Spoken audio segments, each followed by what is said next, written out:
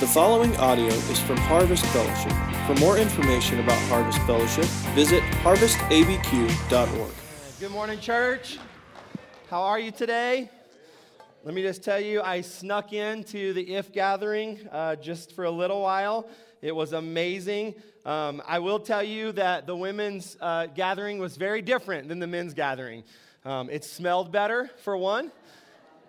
Their worship sounded better. The guys kind of sounded like dying goats. And the girls sounded like songbirds. It was beautiful. And the food, it was very different. The guys had ribs and barbecue and pizza and burgers and hot dogs. And the women had charcuterie boards, which I had to learn how to say that word just to tell you that today. It was awesome, though, ladies. I loved just seeing what God was doing through the IF gathering and the team. I know Lisa had a big team that helped make that happen. Thank you for doing that. It was just amazing. And then just real quick, because a bunch of you have been asking, my mom had a hip replacement a little over a week ago, and a lot of you have been asking how she's doing, and so she's doing really, really well, and I just wanted you to know that and just say that. She's watching today. I stopped by and saw her this morning, and she's like, I'll be watching from my recliner this morning, so she's watching. So thank you, though, for your support and your prayers for that. And then I need to give you an update on this, and then I promise we'll get in today's message, but 3 weeks ago was our last message in the series on prayer called Pray First. And in that last message, we had you fill out some prayer cards. You remember that? And you brought them to the altar. And I told you, our team will be praying for those. And of course, we had guest speakers the last 2 weeks. I just haven't got to update you on that. But I want you to know, if you filled one of those out, every single one of those have been prayed for. I'm talking multiple times. I'm going through them. In fact, I went through yesterday. I had about an hour. Eden had a track practice, so I just took her there, and I just sat in the truck, and I went through those prayer cards and just have been agreeing with you in prayer. And there was a couple of things. It's interesting. We've done this a few times, and each time we've done it, there's kind of, it's interesting to see some themes that kind of rise that you don't really, I'm not aware that so many might be in a similar situation. And so the two things that really came up, and I wanted to tell you this so you can be in prayer with us, is that this time, more than any other time, the word cancer was on lots of cards. Like, there's lots of people who are battling cancer. Maybe it was you that wrote that, or a friend or a family member. And so I just want you to know, if that's you or someone that you know. And in fact, I'm excited. We're starting a new series today talking about Jesus. And one of the things, I won't teach it today, but we believe that Jesus still heals. And we believe that Jesus is bigger than cancer. And we really do believe that. So I just want you to know, if that's you, I've been praying for you. I'm believing. I'm believing for miracles. I believe that miracles still happen today. And so we're praying for that. The other thing is that a lot of people wrote down that you're praying for friends or family members that don't know Jesus. And I love that your heart is burdened for those that are in your life that don't know Jesus. And so let me just kind of challenge you that we have a window from now, anytime, but just this is what I feel. From now to Easter, I really believe there's a unique window for those in your life that don't know Jesus. And I would encourage you, I already said it, we're starting a series today literally about Jesus. We're just going to be talking about Jesus for weeks and weeks. It's going to be so much fun. This would be the perfect time to invite someone who doesn't know Jesus, because we're just going to be talking about who he is, what he said, what he did, how he changes our lives. And so I just encourage you, I'm praying with you, but you should also be a witness to them and maybe invite them to join you in your life group or on a Sunday morning. And so I just wanted to tell you that today. We're starting a new series today, and it's called He Gets Us, okay? He Gets Us. You might know this, you might not. There's a national campaign that's going on right now by the same title, He Gets Us. And just straight from their website, I'll just read, this is right on their homepage, in case you don't know what it's about. It says, says this: He Gets Us is a movement to reintroduce people to the Jesus of the Bible and his confounding love and forgiveness. We believe his words, example, and life have relevance in our lives today and offer hope for a better future. How many think that's a pretty good mission statement right there? I heard about this campaign somewhere around a year ago. I began to hear that it was going to be happening, and I was intrigued. I didn't know a lot about it in the beginning, but I was intrigued that there was a group of I'll call them investors who said we're gonna put money into getting the name of Jesus out there and helping people learn about who Jesus is. And I was intrigued, and so I knew that at the right time that I probably wanted to kind of jump into the conversation. I mean, the reality is this is what churches should be talking about, right? Jesus is quite literally the main character in the book that we read called the Bible. And so I thought we should talk about Jesus. But I'll just tell you, there's something that happened, and I probably should have expected it, but I really didn't expect it. And here's what it was. If you do like a Google search on He Gets Us, let me just tell you what you'll find is, in addition to their website, you're going to find a whole bunch of Christian blogs against this campaign. And I was just kind of shocked by this, but probably shouldn't be, because here's why. Have you noticed how everything in the world today is divisive? Have you noticed that? I mean, everything, right? Like Carlos Whitaker last week. Did you enjoy Carlos being with us, by the way? That was fun, right? Carlos mentioned this in his message. I mean, every opinion seems to make people mad right now. I mean, the low-hanging fruit is politics, right? I mean, you talk about anything in politics, and immediately it just divides. You got one side versus the other side. Religious, conversations. Here in New Mexico, you talk about green chili, and ooh, man, divisive, right? I mean, you like it, you don't like it, whatever, you green or red, whatever. Carlos joked last week. He said, I put something on Instagram about bacon, and people were unfollowing me because it's everything is divisive. Last week, after the service, Carlos and I and my buddy Derek, we drove up north to Farmington area because we were going to fish the San Juan River on Monday morning. I had promised Carlos, come to men's conference, come to Harvest, and I will take you fishing. That's how I got him here. That was my bait. All right, I got him here, and so we drove up there and we got checked in. We had dinner. We had this little cabin, and y'all, we were just geeking out on fly fishing. I just got to tell you, we had all our gear spread out. And we're talking about techniques, and have you ever tried this, and what river do you fish, and what size is your rod, and what do you do? Do you tie this fly? Your eyes are glazing over. We were geeking out, all right? We were geeking out, and I asked him, I said, Carlos, have you ever tried the technique called pegging an egg? And he's like, no. And man, I got to teach you this, Carlos. So next thing you know, I got stuff laid out on the table. I'm like, you do this, and you do this, and you do this, and I'm showing him how to do it. He's like, I've never seen this before. I'm like, dude, this is a game changer. In fact, I'm going to rig your rod up with this for tomorrow. You're going to thank me. So I'm rigging his rod up for him, and I'm getting all excited. So the next day, we show up, we have a guide. His name is Red, okay? By the way, if you ever have a fishing guide and his name is a color, it's going to be a good day. You just need to know that, all right? Like, that dude was born to be a fishing guide. And so we get in the boat with Red, and he stows our rods in a little rod holder, and he has his own rods that he had already rigged up. And so he said, if you boys don't mind, I'm going to just use the rods I rigged up because I know how these fish are, and I know what they eat. And I'm like, whatever, go ahead. So we get in, and we're fishing. And Carlos is in the front of the boat. I'm in the back of the boat. Guide's in the middle. He's rowing the little boat. He's telling us what to do. And we're fishing. And while we're fishing, all of a sudden, he just goes, you boys know what I hate? I hate people that peg eggs. Carlos turned around. He looked at me, kind of made a face. Guide can't see me. I'm like, my rod's right there with a pegged egg. You don't know what a pegged egg is. It doesn't even matter. It's right there. And I'm like, oh my gosh, I'm on Red's boat. He hates pegged eggs. I'm like this to Carlos, don't say anything, right?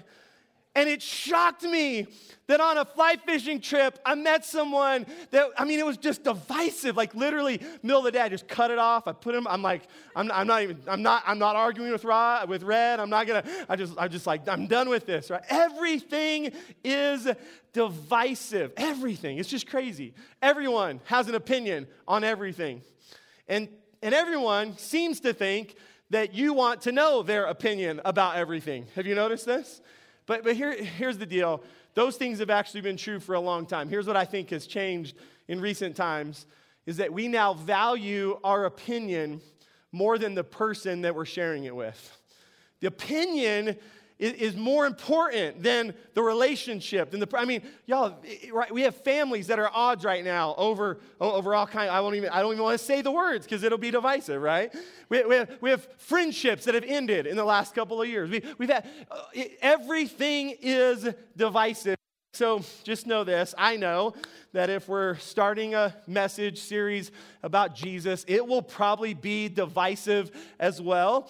But one of my opinions is that Jesus is one of the most divisive people ever to walk the planet. Jesus showed up and he said, I am the way, the truth, and the life.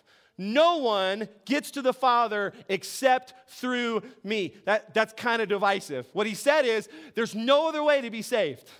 There's no other way to get to God. There's no other way. That alone was a lot bit divisive. And so today, I'm just really excited. We're going to start talking about Jesus. Now, let me tell you a little bit about this campaign, because the campaign's been a little bit divisive.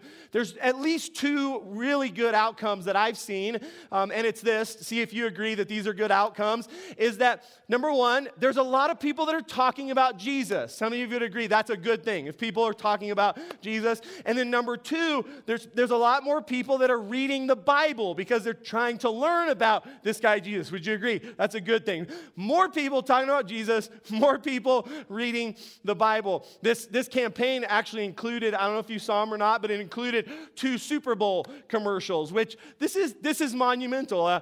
There's a lot of history in this and why this is a big deal, and religious commercials had never been allowed before. And so it's a big deal how they got to this place. 100 million people were watching the Super Bowl.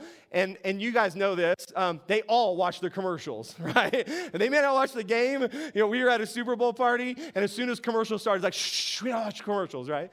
100 million people saw 2 Super Bowl commercials about Jesus. Now, I got some stats for you. Following the Super Bowl, they had some things built in where you could live chat, you could text, you could interact.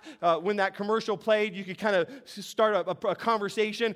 The week following the Super Bowl, 974 live chats took place, 450 prayer requests were turned in, and 150,596 texts were sent in through the He Gets Us campaign. What I'm saying is, people are talking about Jesus, people are looking in the Bible, and so I just felt like there was some momentum that maybe as a church we should kind of jump into and discover who Jesus really is. I'll tell you as well, many of you are already on a Bible reading plan, and that's awesome. I'm not trying to change what you're on, but if you're looking for one in the YouVersion app, there's some He Gets Us Bible reading plans, and what I love, there's actually 5 of them, and they're 7 days. They're all 5, so it's 5 weeks of just learning about Jesus. I just finished week 1. I'll be on week 2 this week if you want to join me. And so you can check that out. Before the Super Bowl, 50,000 people were watching or were participating in one of the Bible reading apps. Post Super Bowl, 169,000 people have jumped in on one of those Bible reading plans.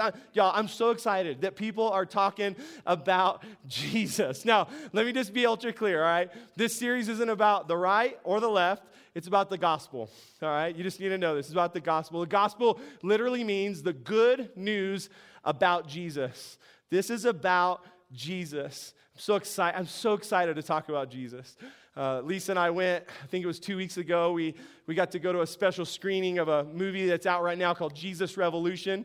It's about the Jesus movement that happened in the 70s, and it's incredible. I cried during the movie, and when the movie ended, I looked at Lisa and I said, I don't know, something is stirring in my heart. I'm so excited to just talk about Jesus. I'm excited for what I believe is coming to our city and to our church, a move of God unlike we've ever seen before, and I'm really, really excited about this. And so let me read a passage to you, and I'm going to ask you to pray with me, and then we're going to talk a little bit about Jesus. By the way, we sang this morning. I don't know if I caught it because I knew what I was preaching on. We sang these words, Jesus, you change everything. How many of you believe that? Jesus, you change everything. Now, you might be here today and you might be like, I don't know. Why would you say that? Why would you say that Jesus changes everything? And if that's you, I'm really glad that you're here because I think I'm going to be able to help you to see what I see in the Bible. So Matthew chapter 16, this is where we're going to start today. Matthew chapter 16, verse 30. When Jesus came to the region of Caesarea Philippi, he asked his disciples, pay attention to this question, who do people say the Son of Man is? They replied, some say John the Baptist. If you don't know John the Baptist, he's an important character in the Bible. Another one, others say Elijah, another very important character in the Bible. Others might say Jeremiah. He was one of the major prophets or one of the other prophets. But what about you? Jesus asked his disciples, who do you say that I am? And Simon Peter answered, you are the Messiah, the Son of the living God. And Jesus replied, blessed are you, Simon, son of Jonah, for this was not revealed to you by flesh and blood. In other words, you didn't come to this conclusion on your own, in your own thinking, but by my Father in heaven. And I tell you that you are Peter, and on this rock I will build my church, and the gates of hell will not overcome it. I will give you the keys to the kingdom of heaven. Whatever you bind on earth will be bound in heaven. Whatever you loose on earth will be loosed in heaven. And then he ordered his disciples not to tell anyone that he was the Messiah. I'm going to ask you in just a moment to just pause with me. We do this every week for about 20 seconds, and we're going to pray. And the purpose of this prayer is to ask the Lord, will you speak to me today through your word? Will you help me to have an understanding that maybe I didn't have before I came here? And let me just tell you, this passage that we just read, it had this phrase. Jesus looked at his disciples, and he said, this was not revealed to you by flesh and blood, but by a revelation from my Father in heaven. And my prayer for you today is that today, every single person here, whether you don't know Jesus or you just got to know Jesus or you've known him for a really long time, that today you would have a fresh revelation from God himself about his son Jesus and all that he has to offer to you today. So how many of you would pray a prayer with me that would just say, I'm listening, I'm opening my heart. All right, let's do that right now. Lord, thank you for your word. It's living, it's active, it's powerful. And as we open it up today, we're just tuning in right now. We're listening with our whole selves. We're listening with our ears, but we're listening with our hearts. We're just tuned in, and we're asking you today to give us a fresh revelation about Jesus. Change our lives today. In Jesus' name, and everyone said, amen. Here's a question that Jesus asked his disciples there in Matthew 16. He said, who do people say that I am? And then he asked them, who do you say that I am? Real quick, raise your hand if you are a disciple of Jesus. Just real quick, you're a disciple. See, sometimes we read passages about the disciples, and we only think about the 12 disciples that walked with Jesus, but you're a disciple, and so I want you to think about this question today. It's directly to you. Who do people say, okay, so who does your coworkers say Jesus is? Who does your neighbors say Jesus is? Who does your family say Jesus is? But then, after that, he looked him square in the eye and he said, hey, disciple, who do you say that I am? And this is a big deal. I mean, how we answer this question is a really big deal. Listen, the way we answer this question, it has immediate implications that dictate how we live our lives right now. The way we answer this dictates the way, the decisions, the things that we do in our lives right here, right now. But it also has eternal implications on what happens when we die. And let me just tell you, if you don't know this, the only thing that is guaranteed in this life is that you are going to die. It's really one of the only things that's guaranteed. And how you answer this question, because remember Jesus, he said, I'm the way, the truth, and the life. The only way to the Father is through me, it's through the Son. So how we answer this question has eternal implications for what happens to us when we die. So let me go back to this first question. Jesus asked the disciples, who do people say the Son of Man is? Okay? Who do people say the Son of Man is? Notice that Jesus didn't use his name, right? He didn't say, hey guys, who do people say Jesus is? Right? He didn't say, who do people say I am, right? He didn't do first person. He said, who do people say the Son of Man is. And I'll just be honest, I've read this passage a whole bunch of times, but recently I was reading this and I thought, why did Jesus ask it in that way? Like what was the purpose of this? And so I began to kind of explore, and I want to share this with you today. The most common name for Jesus in the Bible, if you kind of read through the Gospels, what you'll find most people calling Jesus is Christ or Messiah. That's most often what we see as we read through the Gospels. Like in John chapter 1, verse 41. Andrew, one of the disciples, it's his first encounter with Jesus. He discovers Jesus. He runs as fast as he can, and he finds his brother. And it says this in John 1:41. The first thing Andrew did was find his brother Simon and tell him, we have found the Messiah, that is the Christ. We have found the Christ. But Jesus almost never used that title for himself. He didn't walk around going, hey, Christ is here, right? Hey guys, hi, I'm Christ, right? He didn't use that title for himself, but what we most often see Jesus refer to himself as is this title that we see in Matthew, Son of Man. And knowing what this title means, this name means, is it's super important to understanding who Jesus is. This name actually comes first from another book. It's a book in the Old Testament. It's the book of Daniel. Okay, it's the book of Daniel. I'm gonna go to Daniel in just a second, and I'm excited about this because Daniel it's a fairly complicated book. It's got a lot of prophecy in it. It's got some, you'll see in a second, Daniel has some dreams and the interpretations there. It's a little bit of a wild book, but Son of Man actually originates in the book of Daniel. Daniel chapter 7, and I'll give you some context and then we'll read a little bit. Daniel 7, Daniel is both the name of the book and the name of the guy in the book, okay? And Daniel is a prisoner of war. He's an Israelite who's been taken captive, and he's being forced to live in a city, and you need to pay attention because this is going to go full circle back. So I'm trying to help you with this. He's living as a slave in a city called Babylon. Everyone say Babylon for me. Okay, because you're going to remember that here in a little while. He's living as a slave in the city of Babylon, and this had to be awful. He's living under the oppression of the king who destroyed his home, who destroyed his city, who killed his people, like all of the. In other words, this is not a great place for him to live. And while he's in Babylon, he has some crazy prophetic dreams. Do any of you ever have crazy dreams? Any of y'all? How many of you remember your dreams when you wake up? And some of you are like, some of the time, and others like, I never remember. What's funny, and I just realized it, is I had a crazy dream last night. I won't tell you the whole thing, but I was on an airplane. They had to ground the plane. We all had to get off the plane. All kinds of things are happening. I don't know. Anyway, Daniel has a crazy dream in Daniel chapter 7, okay?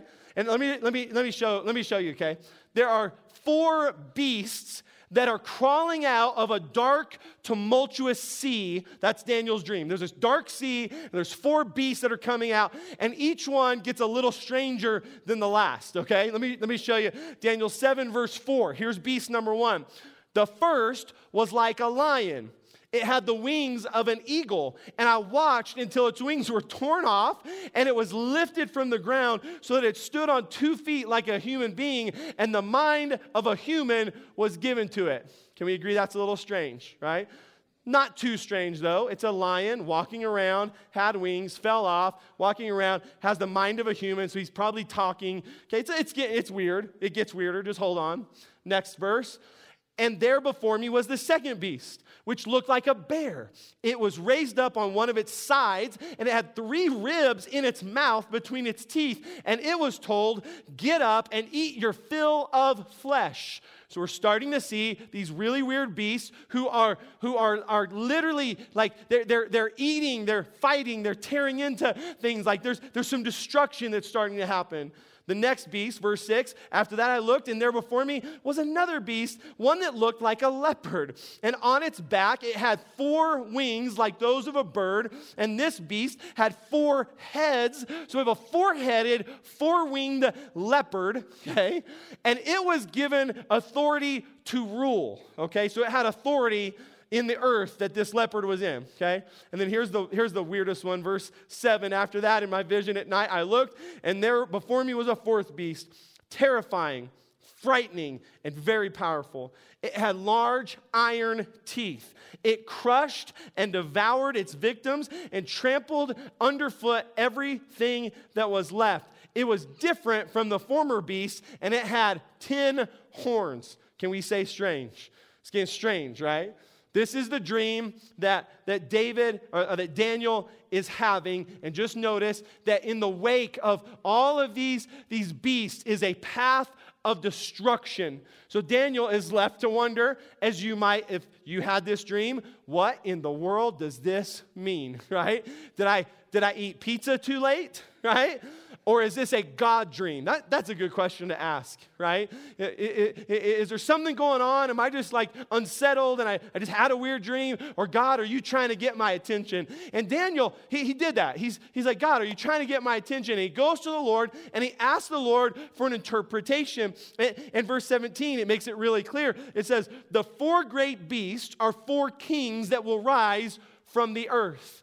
So it's this picture that God is giving to Daniel of these 4 wicked kings that are going to rule the earth, and there's going to be a path of destruction in their wake. It's a very, very clear picture. And now we're beginning to get a clear picture of a really important biblical theme.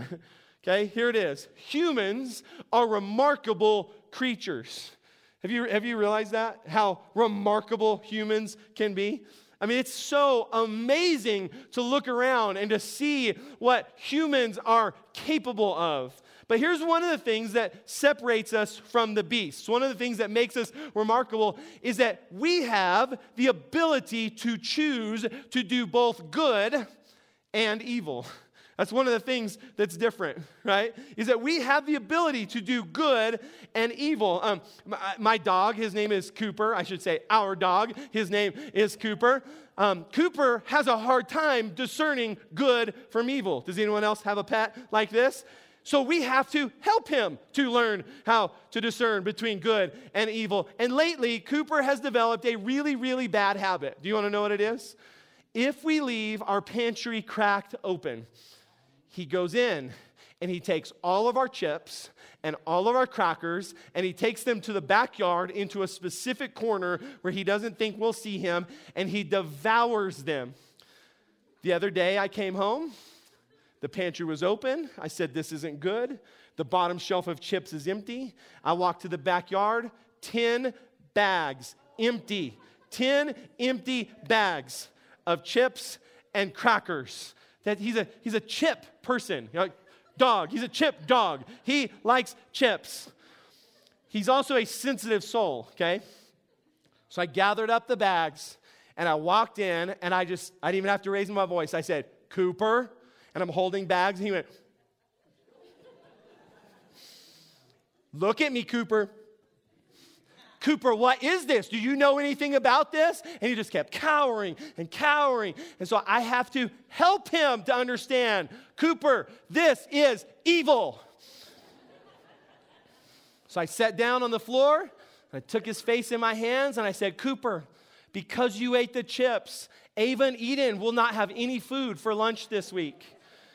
Your sisters are going to starve because you were selfish, Cooper. I cannot believe that you did this. Animals, they don't have the ability to discern right from wrong, but you and I do. You and I have the ability to choose between good and evil. And I'll just use this analogy from Daniel and his dream about the beasts, is that sometimes humans act like beasts.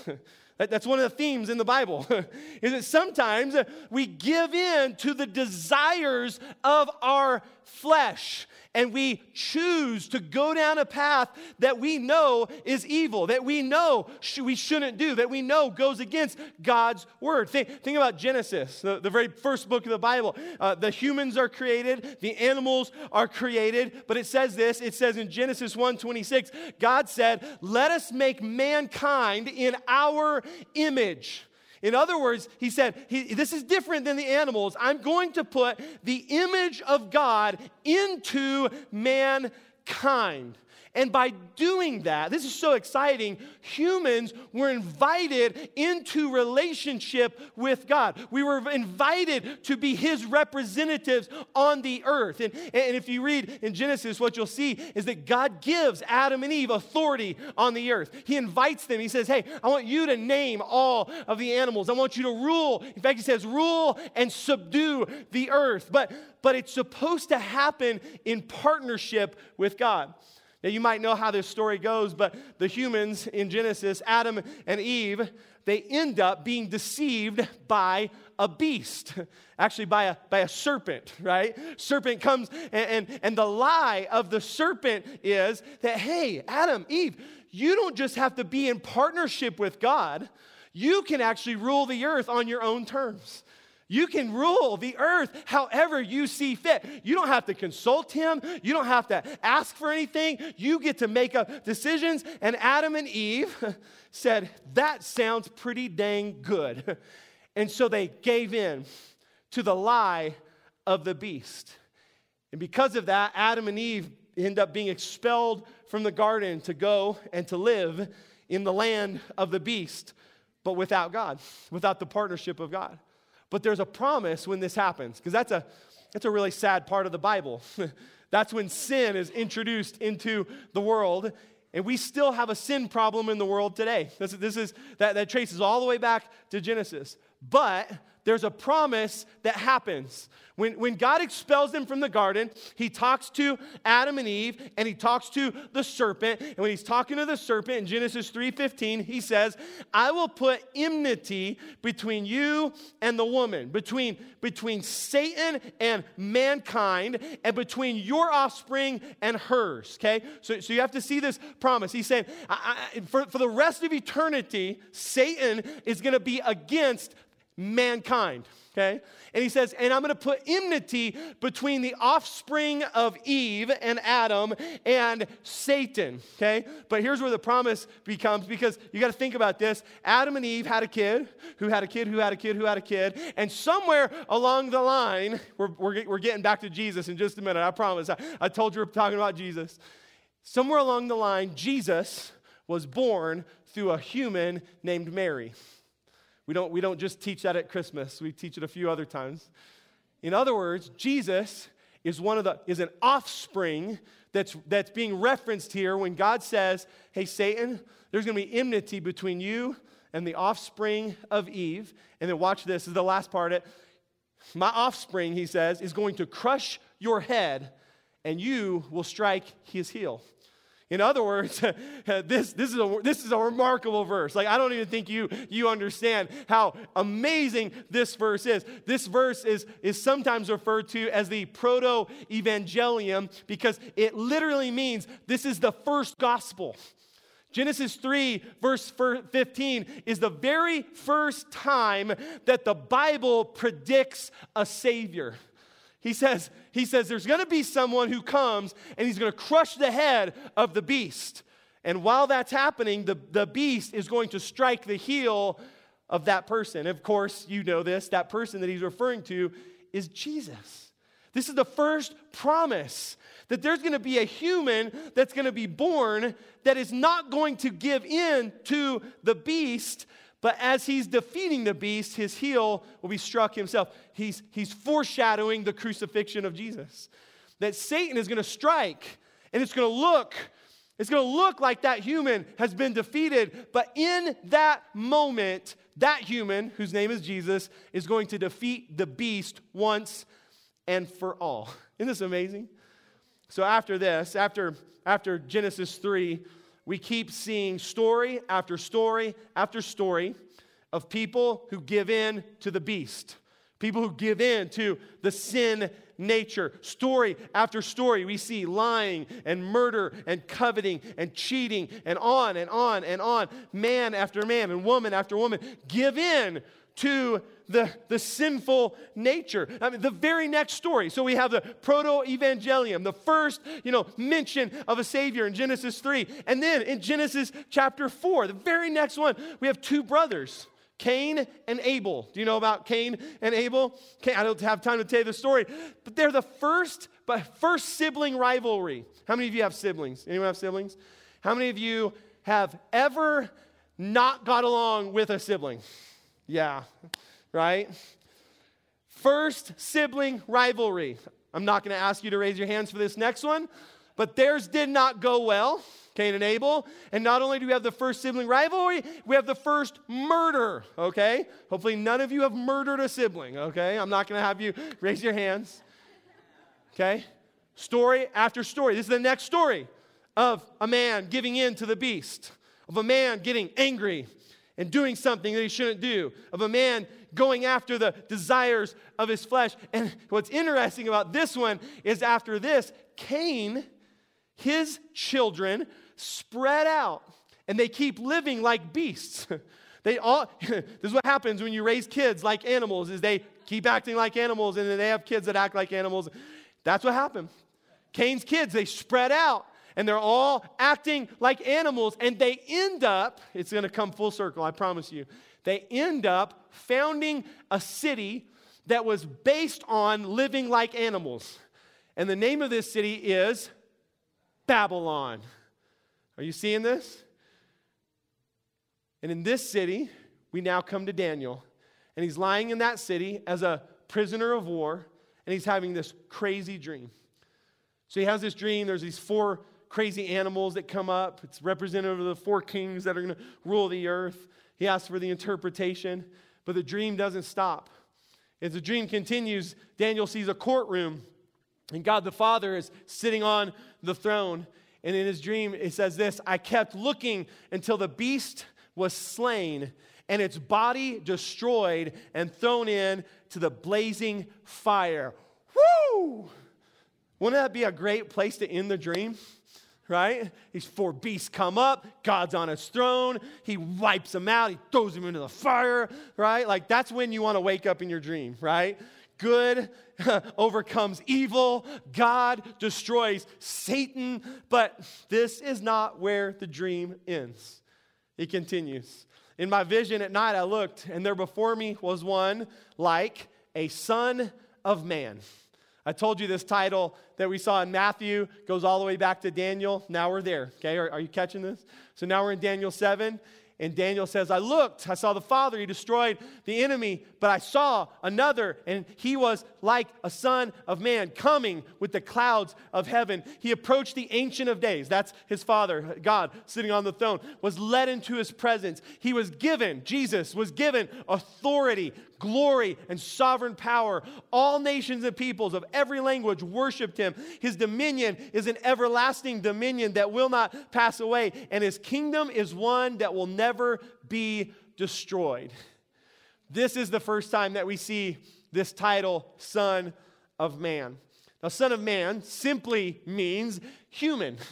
It says, I saw a human, a son of a man, right? I saw a human that went to the throne of God. But you have to notice that Daniel also says that all nations and peoples of every language worshiped this man, which means he's not just a normal man, but he is a God man. He is a divine human, which, by the way, this is what sets the gospel apart from every other belief system. God looked down on the earth, and he saw that we needed help. And he chose to send his son to come to the earth, to walk this earth, to live with us, to experience what we experience, to then go to the cross and to die, the only human who's ever died without spot or wrinkle, is what the scripture says, meaning he never sinned. He never made a mistake. He never did anything wrong. So he was the spotless Lamb of God who could die on the cross for your sins and for my sins. There's no other belief system that has anything even close to this. There's nothing like this. There's nothing that compares to this. That the Son of God would come and for a period of time would walk the earth as a man would feel the emotions that we feel, would feel the temptations that we feel, would understand the desires that you and I have. He, in other words, he gets us, right? He gets us. He understands what it's like to be on the earth. So now it makes sense that when Jesus shows up in Matthew, that he says, who do people say the Son of Man is? You know what Jesus is doing? He's relating. He's relating human to human, right? He's saying, who do people say that this God-man that came into the earth, who do they say that I am? And with this title, you know what he's doing? He's making a bold claim. He's making a claim that there is a human that has showed up to confront the beast. Isn't that good news? He's saying, the Son of Man came to confront the beast that has been a problem in this world for a really, really long time. And the good news is, I don't have time he did it. He defeated the beast. And so we see Jesus on the earth. He was here on the earth for about 33 years. And during those years, here's what we see, is that Jesus overcomes the beast, and he helps other people overcome the beast. He teaches people, that this is what the Gospels are, is he teaches people how to be free from the beast. He teaches people how to not be ruled by the beast. And this is how he did it. How do you overcome the beast? How do you overcome Satan? How do you overcome the desires of the flesh? Well, Jesus did it by giving up his life. Jesus did it by becoming the sacrifice, by giving of himself so that you and I could have freedom. And while Jesus is on trial, you might remember this, he's taken in and these accusations are made and he's on trial. And while he's on trial, he says this. These are Jesus' words, Matthew 26:64. He says, from now on, and he uses the same term, you will see the Son of Man. He says, from now on, you'll see the Son of Man sitting at the right hand of the Mighty One and coming on the clouds of heaven. This is what Jesus says while he's on trial. I mean, just before he goes to the cross, just before he goes to do that, he makes this prediction. He says, from now on, you're going to see the Son of Man sitting at the right hand of my Father, right, coming in on the clouds. Jesus is the first human ever to defeat the beast. And this gave him the authority to rule the world with his Father. This gave him the power to oversee the world along with his Father. And think about this. How does Jesus, sitting at the right hand of the Father, how does he rule the world? How does he oversee? How does he oversee what's happening in Albuquerque, New Mexico in March of 2023? While he's also looking at every other corner of the world simultaneously. How does he do it? I'll tell you how. Is that he's chosen to go back into partnership with mankind. This is an amazing thing because in Genesis, man broke that partnership when man took part of sin, when man believed the lie of the beast. But now Jesus comes along and he says, guys, I still want to partner with you. I want you, church, to be a part of bringing my kingdom into places where it's not yet been. I want you to be part of bringing my kingdom into Albuquerque, bringing my kingdom into your workplace or into your neighborhood or into your family. He says, I want to partner with you. And in that, Jesus says, I'm going to extend to you my life, my power, my authority, right? Like that's honestly what makes the church so powerful, is not that we have good musicians, that we do cool events, right? That we have coffee on Sunday mornings. I mean, whatever, right? Whatever gets you excited.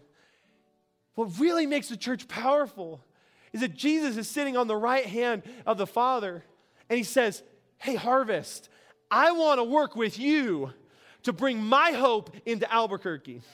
I want to work with you because you have coworkers that need what the gospel has. I want to work with you to lay hands on the sick and declare that cancer is healed. And then guess what? He says, you don't have to heal it. You just have to ask me, and I'll be the one that takes care of it. Because when I went to the cross, I already defeated sickness.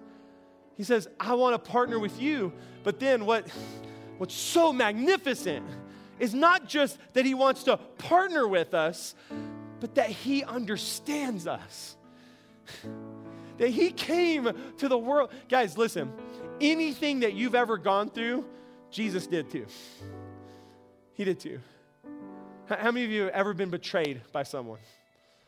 Right? Jesus was too, right? Someone's taken advantage of you. Jesus was too. Someone's talked bad about you. Jesus was too. You've been tempted. Jesus was too. Do you remember in the desert when Satan came and he tempted him 3 times, right? Not once, not 3 times. Jesus gets it. He understands what you are facing on an everyday basis. And you're invited in a partnership. Let me read two more verses. Galatians chapter 2, verse 20. This is about the partnership with God that we have. It says, I've been crucified with Christ. I no longer live, but Christ lives in me. The life I now live in the body, I live by faith in the Son of God who loved me and gave himself for me. And then I love this verse in 2 Corinthians chapter 5, verse 17. Therefore, if anyone is in Christ, that just means anyone who has surrendered their life to Christ. It's this idea, your life and Christ's life, they merge, they become one. It's like this is why so often in the scripture there's these analogies to the church and to living in Christ as a marriage, right? Is that when a husband and a wife, when they join in matrimony, right, they become one. Now, frankly, that process can be hard, becoming one, right? It can take a long time, right? But you become one. You stay married long enough, you start answering you become one another, right? Lisa will sometimes say, man, you're rubbing off on me. Like, it took long enough, you know? And I say, I'm glad you rubbed off on me. There's a lot of people that are glad. I'm better. We became one, right? And this is the idea, is that if anyone is in Christ, right? This is what 2 Corinthians 5:17 says. The new creation has come. The old has gone. I don't know about you, but I'm thankful that old Jason is gone. Y'all would not have liked old Jason, I'm just telling you. Lisa really didn't like old Jason. The old has gone. The new has come. It's my favorite part of the gospel. The ability to change. No matter what you are today, because of the gospel, the good news about Jesus, he can come into your life. And we sang it earlier, Jesus changes everything. He changes everything. Which brings me to this conclusion, he really does get us. And that's what we're going to talk about for the next few weeks. From now to Easter, we're going to talk about the amazing Jesus, who he is, what he said, what he does, and how he changes our life. Why don't you stand with me for just a moment? Stand with me. Worship team's going to lead us in one final song. But here's the moment of reflection. Okay, here's the moment. Here's what I want you to do as this final song is being sung. I want to go back to this idea that Jesus came, he defeated the beast, and now his desire is to help you to defeat the beast in your life. I've really enjoyed this week kind of using that analogy, the beast, right? Usually I would just use Satan or sin, but I like this idea, beast, because you know this verse, the scripture says that Satan comes to steal, to kill, and to destroy. That's beast-like, right? He sees the chips on the bottom shelf and just, I'm a beast, right? I don't ask anyone. I just destroy. I'm carnage. Chip package everywhere. That is the enemy for you. He comes to steal from you, to kill you, to destroy you. To destroy your marriage, to destroy your life, to destroy your kids, to destroy your finances, to destroy you. But Jesus came. He said, I understand the beast because I walk the earth. And I know what he's up to, and I know his plans. And I'm back in heaven, and I'm at the right hand of the Father, and I'm ready to help you to overcome the beast. I just felt so strongly that in these final moments, that some of you would instantly say in your own heart, like, yeah, there's a part of my life where I've been fighting the beast, and I am losing. And I'm ready to invite this guy, Jesus, to come into partnership with me and to help me to overcome the beast. And I just want to announce over you today, you can be free. You can be free. You don't have to live a life a slave to sin. You don't have to live this poor, mediocre, ho-hum life. Jesus came so that you could be free. I don't know about you, I'm more in love with Jesus than when I started this message. I hope that you are too. That's really my goal. My goal, this whole series, is that week after week after week, that you will fall more in love with Jesus. So worship team, they're going to lead us. And would you do a moment of reflection? And would you allow the Holy Spirit to evaluate what's going on in your life? And if there's an area where you say, man, I need Jesus to come into my life and to help me to overcome in this area, just don't worry, because I'm going to come back up. I'm going to lead you in a prayer. And I believe Jesus is going to do exactly that. Are you ready? All right, worship team, will you lead us for just a minute?